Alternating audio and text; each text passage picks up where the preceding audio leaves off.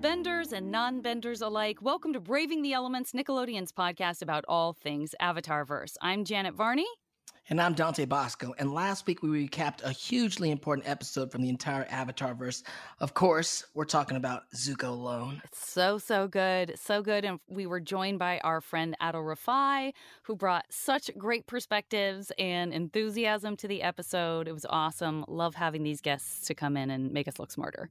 And this week, we're excited to get into some more detail about something we've talked about here and there in numerous past episodes of the podcast. That's right. Whether it's been talking about the fantastic Art of Avatar book, which I feel like I bring up every other episode, or our name-dropping books like The Rise of Kyoshi, or having writer Gene-Luen Yang on the podcast for our Siege of the North Part 2 recap and discussion, we have been very vocal about our love of the Dark Horse comics side of the Avatarverse. So we figured it was time to dedicate an episode to giving a bit more info to those of you who might not know that side of the Avatarverse quite as well, and maybe even, lay a foundation for further and deeper discussions on Braving the Elements about these various amazing stories that have been told via Dark Horse.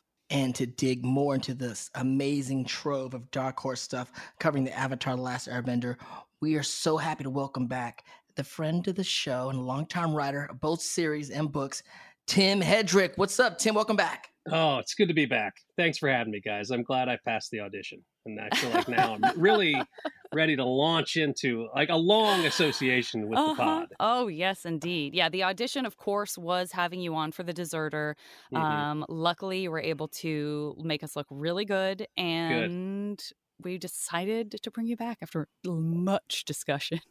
Zero discussion. I'm sure it was zero discussion. It was like, when can we get Tim back on? And we could have you on for so many different things because you did write so much. And of course, we talked about you a lot. Your ears must have been burning when we had Josh on and Jeremy when we talked about Secret Tunnel. Yes. Even though he did try to take credit for everything, we made sure to acknowledge your huge contribution. The truth must be told. But yeah, you've just to recap really quickly for everybody, you wrote on Avatar, you wrote on Korra, and you've been digging deeper and deeper into the Dark Horse side. We'll talk a little bit more about some of the different books and comics that you've written or co-written. But welcome back. And how does it feel to be a comic book writer in addition to being an esteemed television writer? Well, I should say that I did write some of the comics that were early on in Nick Magazine. That's when we were still working on the show. The later Dark Horse stuff that came out, I'm not a writer. I'm just a consultant. I'm just here as a guide, as a friendly guide for the show. Okay. Yeah. Holder of the lore, Tim? That's right. Lore holder, yes. Yeah, but didn't some of the stuff that, like, I felt like Suki Alone, for example, came out pretty recently. Like, am I crazy about that? It did, and you were part of that. I'm part of the team. Okay, but I don't want to take any writing credit from people who actually are doing the writing. Absolutely. I don't mean to imply that, but I will say that your name does absolutely appear in direct I am in the correspondence to that book. Yeah. And others. So I'm glad that you're here. We obviously we've made no secret about being new to becoming connoisseurs of the Avatarverse. It would be a major lie if we pretended like we knew the books and comics backwards and forwards. So everybody at Avatar Studios and over here on the podcast side, we're so excited to have somebody who has had more of a hand in it and been around for longer and can kind of help us get people acquainted with the various things that they can find. Like, for example, how many times do we still get asked whatever happened to Zuko's mom? You can find out. Yeah, the secret is out. I mean, I'm not going to tell you. You should read the comics. But that's right. If anybody tuned in thinking they were going to get a quick, easy crib sheet answer to that, you're listen, so wrong, my friends. What do you want to put Dark Horse out of business? These people got to feed their families too, you know? Dante, wouldn't you say someone asks us that every single con we do? Always, everywhere I go, and I always say, read the comics. It's called The Search. Yeah, that's right. It's fascinating because how many graphic novels have there been now since the ending of the first show, Avatar: The Last Airbender? That's a good question. Because there have been comics for Avatar: The Last Airbender and also Korra comics. Right. I want to say that there probably have been Now, see, this is where someone from Dark Horse could come in and fact check me, but I'm going to say that there probably were 7 of the Avatar The Last Airbender comics. There are 2 compilations of 3, maybe, and then like a Right. side hustle with A some. side hustle. The Suki Alone one is a future. Toph Beifong's Metal Bending Academy, Katara's story about being a pirate. There's some chibi stuff out there. Yeah. It's fun too. There's plenty of quite a further bit. storytelling going on in between the shows. Yeah, I mean, there's a lot of extended, Avatar lore that comes out in the comics, and then there's some that are just kind of standalone-y, single shots that kind of give you a little glimpse into one character's journey, which is pretty fun too. Which I think is kind of, I like those a little better personally. You like the standalones? Yeah, it's almost like an episode. It's more like an episode of the show. Sure. Versus the other ones they're a sequel almost. Yeah. Plus, Mike is usually instrumental in guiding the story of those, if not just outright writing them. And so I have less to do with those. So. That's what it boils down to. Yeah, exactly. What takes it easy on me? Well, just for reference, this is what comes up for your writing credits for Dark Horse side of things. Issue 2, Water War. Tell us if any of this sounds unfamiliar or No, familiar. Water War was one of the first little comics that we did for Nick Magazine when we were still working in the old Nickelodeon offices, grinding out shows. And it was kind of like a little side assignment that came in between episodes to write these comics. So it was super fun. I had never done comics at that point. So that was like the first comic probably I ever wrote was that one. And how many pages, if that's inside Nick Magazine, how does that It was short. It was probably 3 or 4 pages long. Gotcha. So all those little adventures, they were just little fun asides that kind of went in your Nick Magazine in between the maze that took SpongeBob from one side of the Crab Shack to the other. Right. But I was wondering, in writing, you said it's your first time writing comics at that time. How was it different than writing the script? Because, you have the dialogue and then you're not writing a description. It's just kind of all there on the page. It's very similar, but no one's moving, right? That's what you have to remember when you're writing a comic is that you can't say they walk from this side to the other side because they're not doing that. They're just going up, right? So you have to kind of think in these little pictures. So that's very different. But you are trying to give the artist, in your description of what happens in the panel, exactly what the audience should be seeing. For these, it's all about setting up a joke, right? So it's the Water Wars. It's like they're, having a water balloon fight with waterbenders. And so it's all selling the comedy. So it's all kind of setting up what you're going to see. And then there's a reveal or something you pop out at the end. You just have to think about people not moving and talking. And they can't say too much at one point. Yeah, limited dialogue, I would think. Yeah, it's filled up. So then you got to spread it out.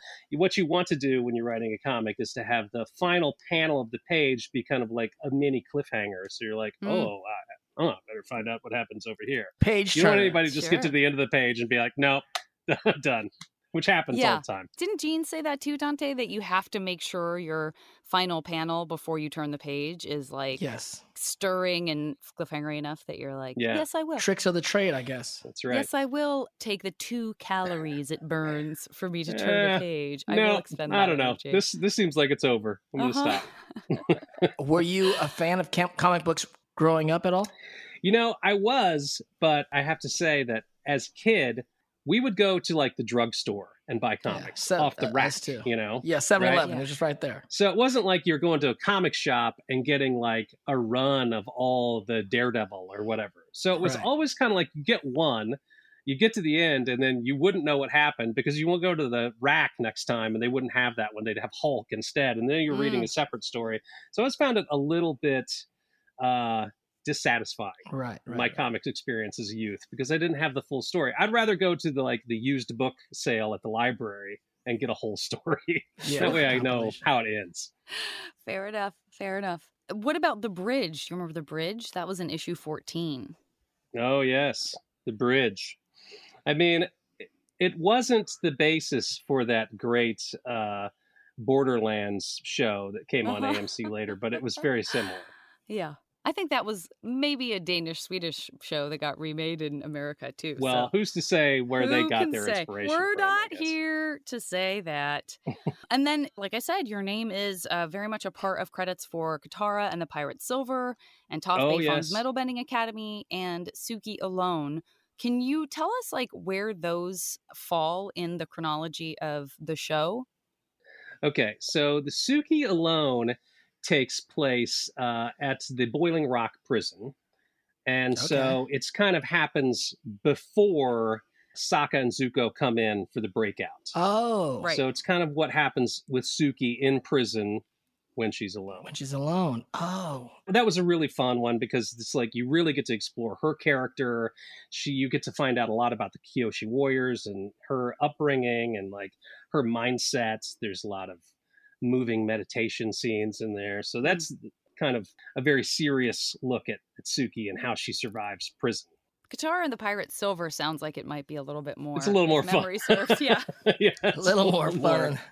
Yeah, and Yeah. that's when they're just kind of like crossing the Earth Nation, and she kind of like falls off Appa and gets into an adventure. Is it the same pirates that we know from the show? It is not. They're different pirates, but Okay. there is some shenanigans with Fire Nation Plenty Navy. of pirates in the Avatar verse. Yeah, there's lots of pirates out there, and war makes great times for pirates, or I guess for some pirates, and less so for others. How many years have you been around these characters? How does it feel to live with these characters for so long? It makes me feel very old. And I think it has been like maybe 15 years since the show came out. Is that right? I mean, that's a long time. It's a Yeah. long time. I don't feel good about that, I guess, if really looking at it on the face of it. Oh no. No, it's great that, as you know, it's wonderful that people still care so much about these characters, Sure, so you right. feel a responsibility, honestly, like when you're telling new stories that they are worthy of the characters and the fandom who want these to be great, so there's kind of a lot of pressure on now more than ever to make them good, because otherwise people are like, well, what are you guys just pumping out a bunch of junky comics to Sure. make me spend my hard-earned Avatar Which, cash on? I mean, not to Right. speak ill of other franchises, but I feel like that probably is a thing that happens. Yeah, for other 100%. worlds.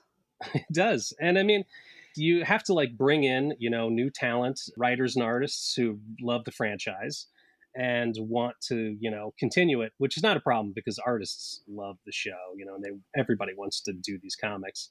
So, then it's just about just kind of making sure that and this is where I'm brought in to be kind of like, well, on Avatar, we wouldn't do it that way, it's to be the annoying guy who's just kind of like, You're the backseat driver, is what I'm hearing. Exactly. Keeper Yes, of the that's lore. right. The keeper of the lore sounds better, but I think backseat driver may be more accurate.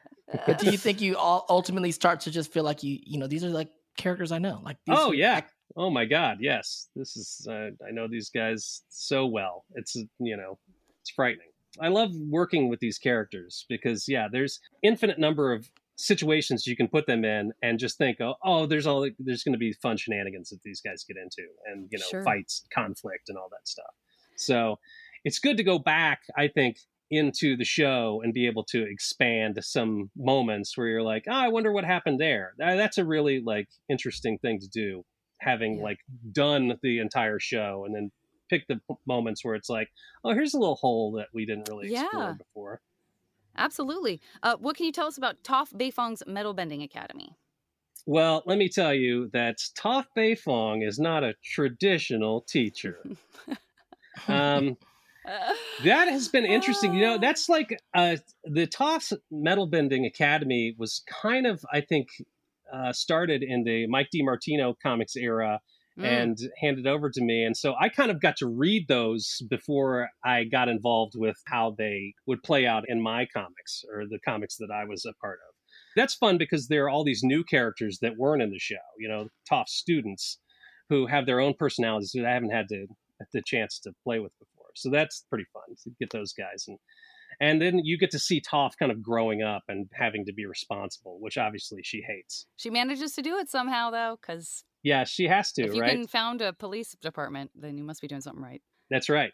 I mean, she invented metal bending, so she's got some talents. Yeah. Indeed. But in that one, we also have some musicians coming through. Just to tease anyone who hasn't read the comics, there are some of our favorite musicians roll through town in that one, which is pretty good. Gotta and love Toph that. is not a fan. Gotta love that. Which characters in the Dark Horse graphic novels have the biggest surprises after the series?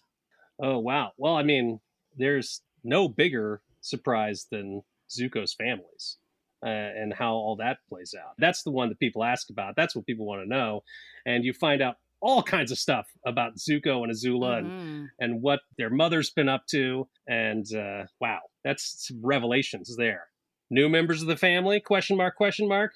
Yeah. So there's a lot going on with those guys. I'd say that that's probably the most revelatory. But I think that what Aang gets up to after the show and kind of where, this story bridges the gap between Airbender and Korra is pretty interesting too. And finding out like kind of what the basis of Republic City is and how all that got started up.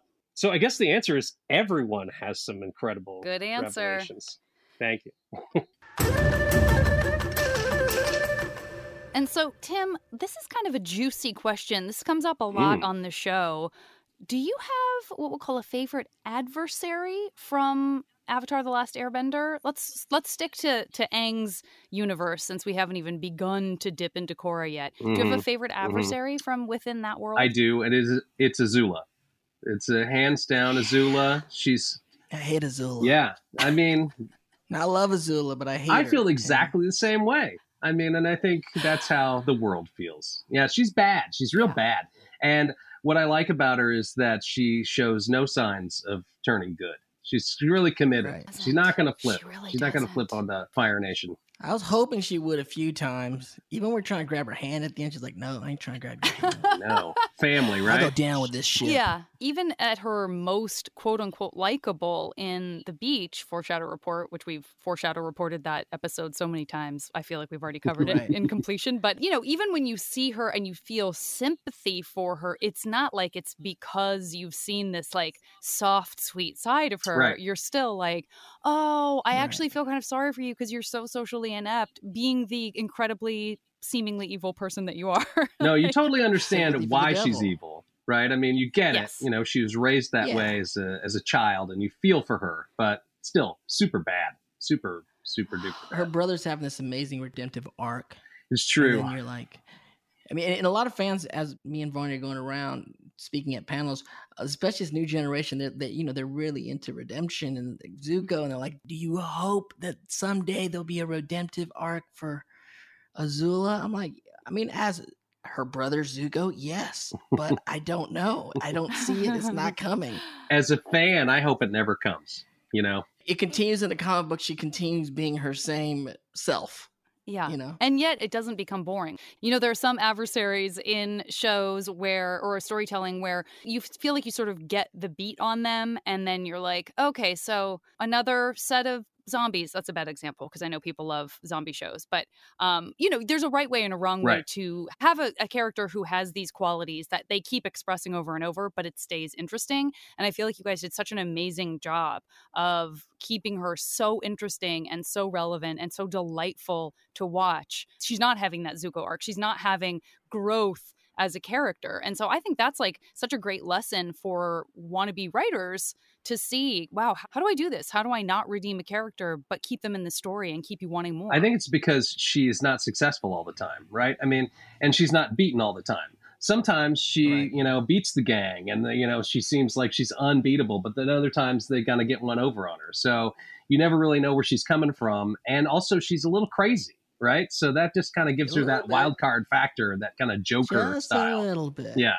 Isn't it so good for Zuko? I feel like we haven't talked about this specifically necessarily with the sibling relationship, but it's like, what a blessing that he ended up not being as talented as his sister, because Really? do you know what I mean? Like that, Really, Varney? that opened the window. Really? I'm not trying to clearly secretly less rub it talented, in. much less talented. I'm just saying it left the window open a minusculely crack with all for him perspective to of understand how you look at the whole thing. We don't judge even firebending by numbers. There are a lot of There's different no- kinds of you know, talents. Why do I Yeah, I mean, it's not Why all do just I shooting try? lightning. We're all top tier firebenders here, Barney. Just saying, had he had his father's complete and total adoration, maybe he wouldn't have had the relationship he had with his mom. Maybe he wouldn't have had the empathy that he develops over time because he's had that rejection. true. So It's true. I think it's a good thing. Yet I know somehow that will be used against me in a future episode. Also, I mean, with a great adversary like Azula, it doesn't hurt to have, once again, Grey Delisle. I know. Yes. It. That voice still is like What in a my head joy. the way she Fact. does. For a lot of people too, it's in your head. Reading the comics Mhm. and even anything that bad goes down in life, I can hear Azula just teasing me about it. You're so right. When you read the comics, you really do. You hear those characters' voices. So, okay, so just to circle back, make sure we're covering everything. So we've got our Lost Adventures stuff that you worked on, the standalones, Katara and the Pirates Silver, Toph Beifong's Metal Bending Academy, Suki Alone. Is there any other comic that sort of jumps to mind, whether or Well- not you had anything to do with it? Mostly my role in the comics now is to kind of help guide these writers into the world of Avatar. And, it's a lot of fun to do, but I love to see Uncle Iroh come back.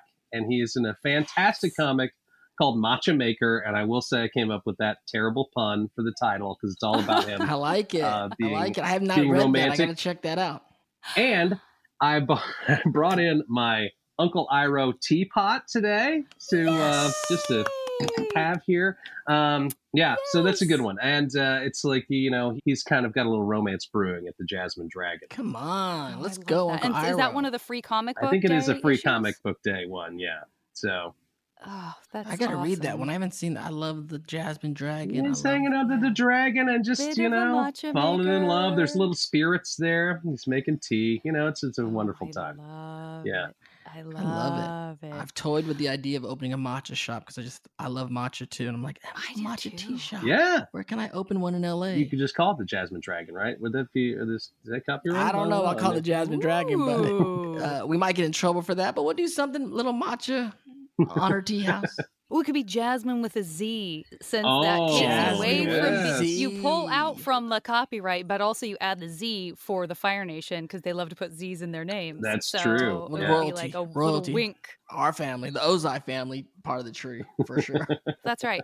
Tim, if I told you that we had a ton of questions from social media for you, would you be excited, scared, or both? Yeah, all of the above. I think that Uh-huh. could be horrifying, could be great. You never know with social media, right? Let's see how much you know, Tim. Let's see how much you know. Okay, let's see. Yeah, you want to start us off, Dante? Yes. Okay. From @designer_fiction, they ask, do you still to this day have stories from the ATLA universe pop into your head while washing the dishes? Which one of the avatars would you be most interested in writing about and why? Oh, I mean, number one, do you wash dishes? I guess we should ask I the do very most wash important dishes. question. Yes, I don't like to use a Okay. dishwasher. I like to get those dishes clean and get them out of the way right now. What are we stacking them up for? Right. Let's get through those dishes. That's right. I still have some ideas that would be good Avatar episodes, but I try to, farm those into other things now so that they're not just stacking up, gathering fan fiction dust. Uh-huh. I love that, a lot of us fans out there, we think of ideas. I mean, we talk about storylines all the time at cons and whatnot. What if?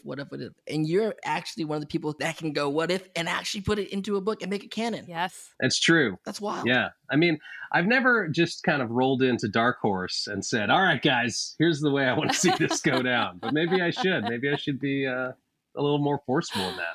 I guess I'm waiting to be invited for them, come on in and pitch us your original ideas. Understood. Quick shout out to Dark Horse for people that have not actually read the comics, put their hands on the comics. I grew up reading comic books, and a lot of them are, even today, are like the paper pages, and it's comic books.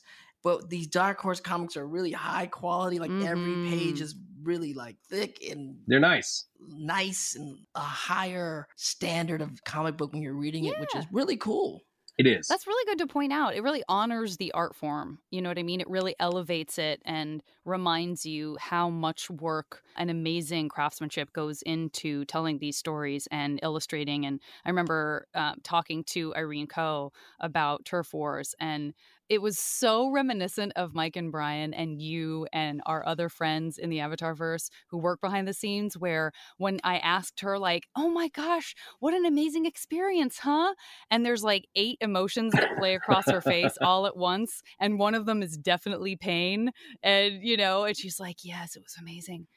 I mean, it's a lot of work. It's just a lot of work. It's Like, true. we should be remembering how much work it is. Yeah, you know? making comics is a lot of work, especially for the artists. And, I think that's what Brian especially is very interested in, like making sure that the art that goes into the books is up to the standards of the show, And so And Jenny and Rachel at Dark Horse definitely do a lot of recruiting where we look at art and, try to see who's going to do the next books.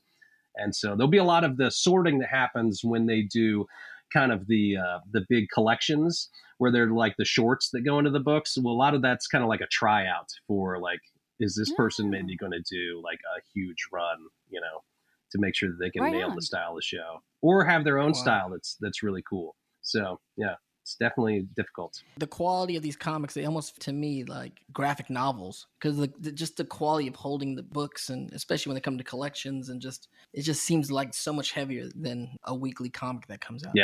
Yeah.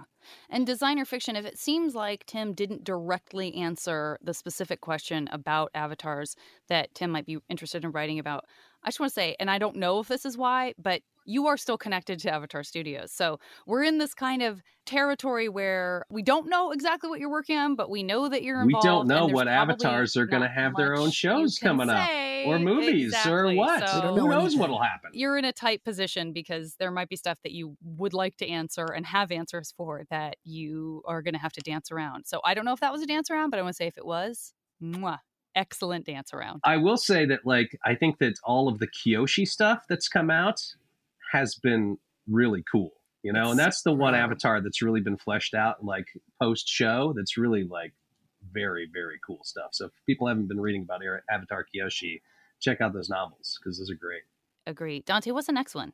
The next one's from @JustMe asking, also, is he ever surprised about how fans interpret things versus what writers intend? Do writers work with the artists on how they imagine how things would look like? See, everyone's doing 2 questions. These questions are 2 questions. It's true. Everybody's sneaking in a series of questions. Okay. The answer to the first question is absolutely yes. The fan perception question is always like, what? Yeah, constantly people say things that, you're surprised about. For the artists, yes, we work with the artists. When you write the script, if you're introducing somebody new, like a new character, frequently you'll talk about how they're dressed or where they're from or, all that kind of stuff. And usually, like when you're sketching out the action, it's pretty thorough in building all that stuff out. So you don't want your artists to just kind of look at the script and be like, well, what am I supposed to do with this? Right. You want to give them something. And then if they do something awesome that's not that, that's cool too, but you at least want to give them some leads. Right. Nice. All right, we got a real specific question here for some certain shippers out there. Don't know if you can answer this, but at Blastoff PCY says, any updates on May and Zuko? It's pretty heavily alluded that their story is not over yet, but we would like to know any plans for continuation. Yeah, no idea. I don't know. Okay, all right. What Zuko does in the future. We don't know what Zuko does in the future. I'm sure we'll all find out. Gotcha. I mean, they're just kids, Come on, give them some time to grow up and meet new people. Right, I mean, who says that May wants to date Zuko anymore? I know. You see these projects where like they're kids and they hook up and then like they're married 20, 30 years later. Like, how's that possible? I don't even remember who I dated in the 7th grade. Are you kidding me? Fair. All right, what's the next one, buddy? The next one comes from ATLA Facebook from Will Milo. And he asks, are there any new comics in the works? What's your favorite comic? Again, 2 questions, Will. Very sneaky. We approve. Again, double question. There are comics in the works. So because of COVID, there were a lot of delays in paper shipments and all kinds of that kind of stuff that's kind of boring to talk about, but is actually, if you're a comics fan, what's happening. Or if you're a record fan, like there's a vinyl shortage, all this stuff has happened because boats can't get to the harbors, guys. So there are comics that have been in the works that are now delayed and are coming out later. I think there's a Chibi comic that's coming out. I think it's like in 2023.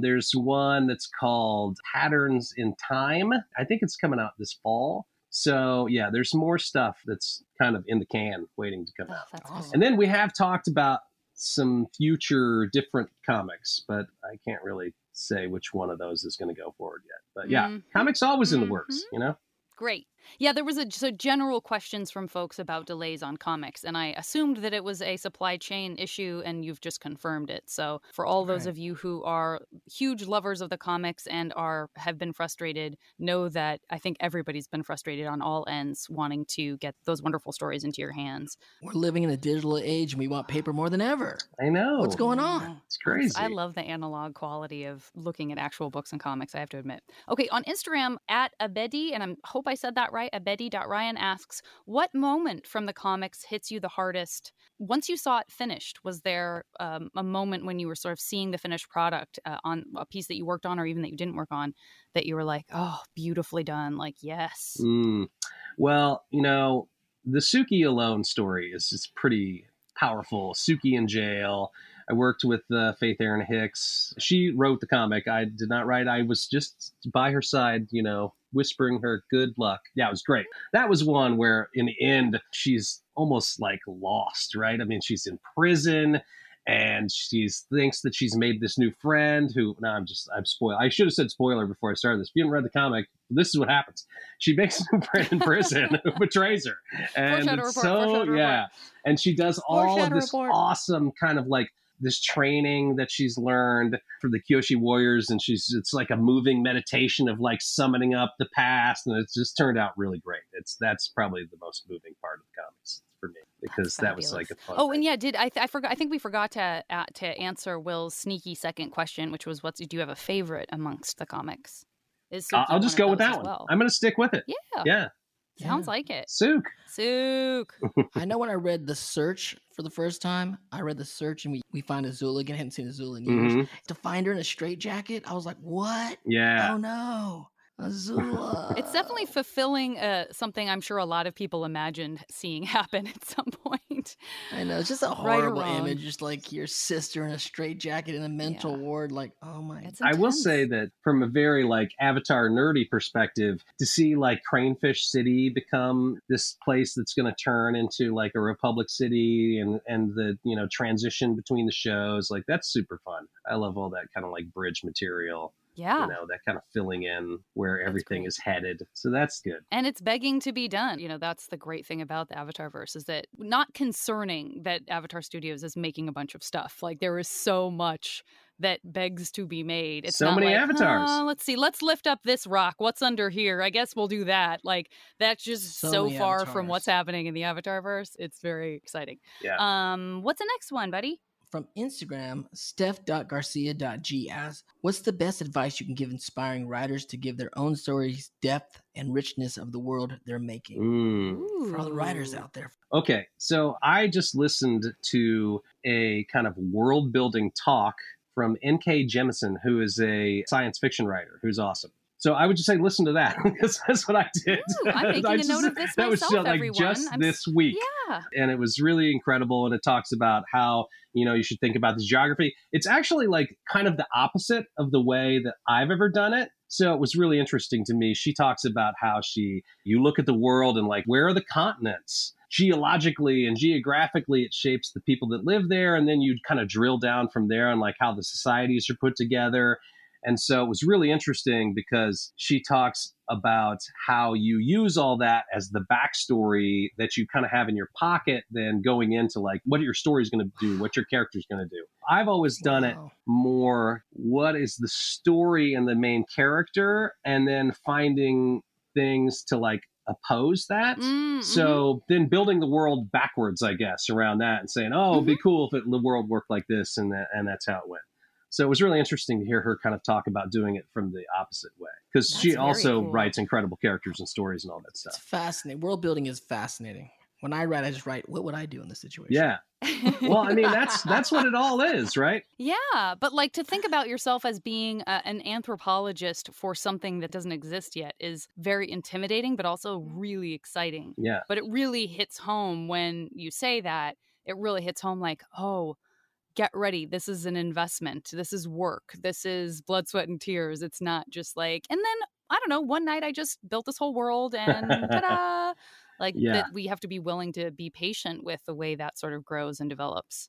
But that's great. Okay, I can't wait to listen Either to way that. you do it, It is, yes, blood, sweat, and tears is correct. You're going to get halfway through and then realize you did something wrong, have to start over. Or you get all the way through and be like, oh, this was actually just the prologue to what the story I actually want to tell. You're going to find that character that's just kind of a side character that you're like, nah, this should be the lead. Wow. And so I would say, here's my advice to writers, is you should always be ready to throw everything away. That's like only good way to proceed, because you'll know what's good, hopefully, and then you'll realize the rest of it isn't good. And you just have to that just goes in the trash now. That's the hardest part. It's so good to hear from someone who's doing it for a living. I think that's really, really, that's actually really, it's like scary but empowering. Okay, next one's a long one. Bosco, help us out. What's this next one? And by the way, I see a lot of question marks in here, so it might be a lot of questions. This is a dissertation to you. It's a conversation, actually. From Instagram, Solon Fire asks, is it a coincidence that Tim always writes the episodes when strange and creative bending is introduced? Sand bending, airbending with sand, the drone hands of Dai Li. Sometimes it looked like they were metal bending those chains onto their captives, or blood bending. She says people bending just doesn't sound right on a kid's show. Or in Korra, spirit bending. Some of the major plot builders, did Tim create these? Those are the questions. Great question. Is it a coincidence? Kind of, yeah. It is a little coincidence. Everything is all created in the pot that everybody's throwing stuff into in the writer's room, and Mike and Brian come in and we have an idea and someone else has an idea, and it all goes in there. And then it kind of gets developed. And then there's a little bit of luck where your number comes up and they're like, this is the episode I'm going to write. Sometimes you'll be in a situation where people will be like, oh, you had the most good ideas about this, so you get to write this episode. But sometimes it's just like, this is the next episode and you're up. So yeah, it is a little bit of a coincidence. Is there ever a time when there is that sort of moment? I mean, because I feel like this could be an avalanche that happens all the time, so you have to be careful what rules you apply, where someone's like, oh, I really wanted to write that one. And that writer is like, you know what? Take it. I'll switch with you. Because that seems like it could get really messy really fast in terms of there's a reason that you guys are scheduling things so that it stays even. Once you start the season, I mean, depending on how many people are working, like Korra, we had a much smaller room than we did on Avatar. So there was a little bit more room to kind of slide things around there if someone was really campaigning for an episode. But got it. Usually there's not. It's like you finish your episode and then like you're kind of up on the next one, and you just kind of like the production grid keeps moving, and that's just how it goes. But I definitely have campaigned for episodes before and lost and been very upset about it. So I'm not going to say which ones. Everyone did a great job, but I probably would have done better on some of them. And fans, you decide which episodes those would be. I wanted to say, Tim, to Salon Fire. Reddit. I wanted you to say, yes, I am responsible for it. I am the bending bender. I'm the bender. Yeah. That's right. This is more of just a comment, just a shout out on Twitter from Andrew May 96, who says he loves Suki Alone.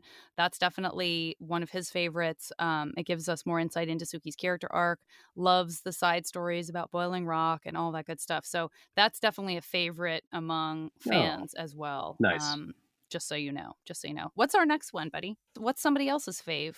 All right. On Twitter, NATO Tater says, as much as I love The Search, I thought Imbalance did a great exploring of the relationship between benders and non-benders. It was especially cool to learn about, for Shadow Report, Aang's complicated feelings about taking away people's bending, even when they deserve it. Yeah, that is, that's like kind of the death penalty of Avatar verse, right? Is the taking away of bending, and really exploring, getting into that. It's pretty invasive. It's a very last resort sort of thing. It's a pretty intense thing and also very poignant in these times, taking away people's kind of like God-given rights or whatever. That's, personal rights. So yeah, that's definitely hits home for a lot of people for sure. And I can see Aang have a bit of a rub about that. I personally always feel like Aang could be tougher on people, and I'm always trying to encourage Aang to step up and really he's the nicest of put avatars. On some law and order out there. But that's just, that's why I'm not the Avatar.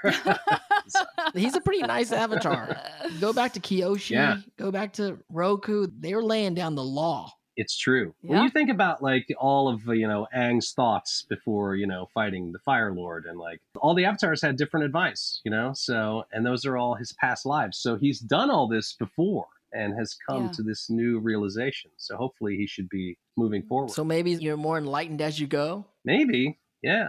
Korra, more enlightened as you go. Maybe. Well, well. You just have to keep staying. I mean, that's one of the things that is so cool about the Avatarverse is this idea of if you're going to stay on this earth and continue to be a help to humankind or whoever kind, you can't be that perfect, right? Because you have to stay in touch with what it is to be a human. So this idea of a cycle happening where there are things that you're always having to kind of reapproach from a different perspective and from a different body and from a different kind of bending or a different tribe, I think is one of the most compelling things about it. Because if we can't relate to people's flaws or the conflicts that people have in their hearts, then we lose the ability to really make change other than to just point at something and be like, that's different now, which doesn't help people evolve, right?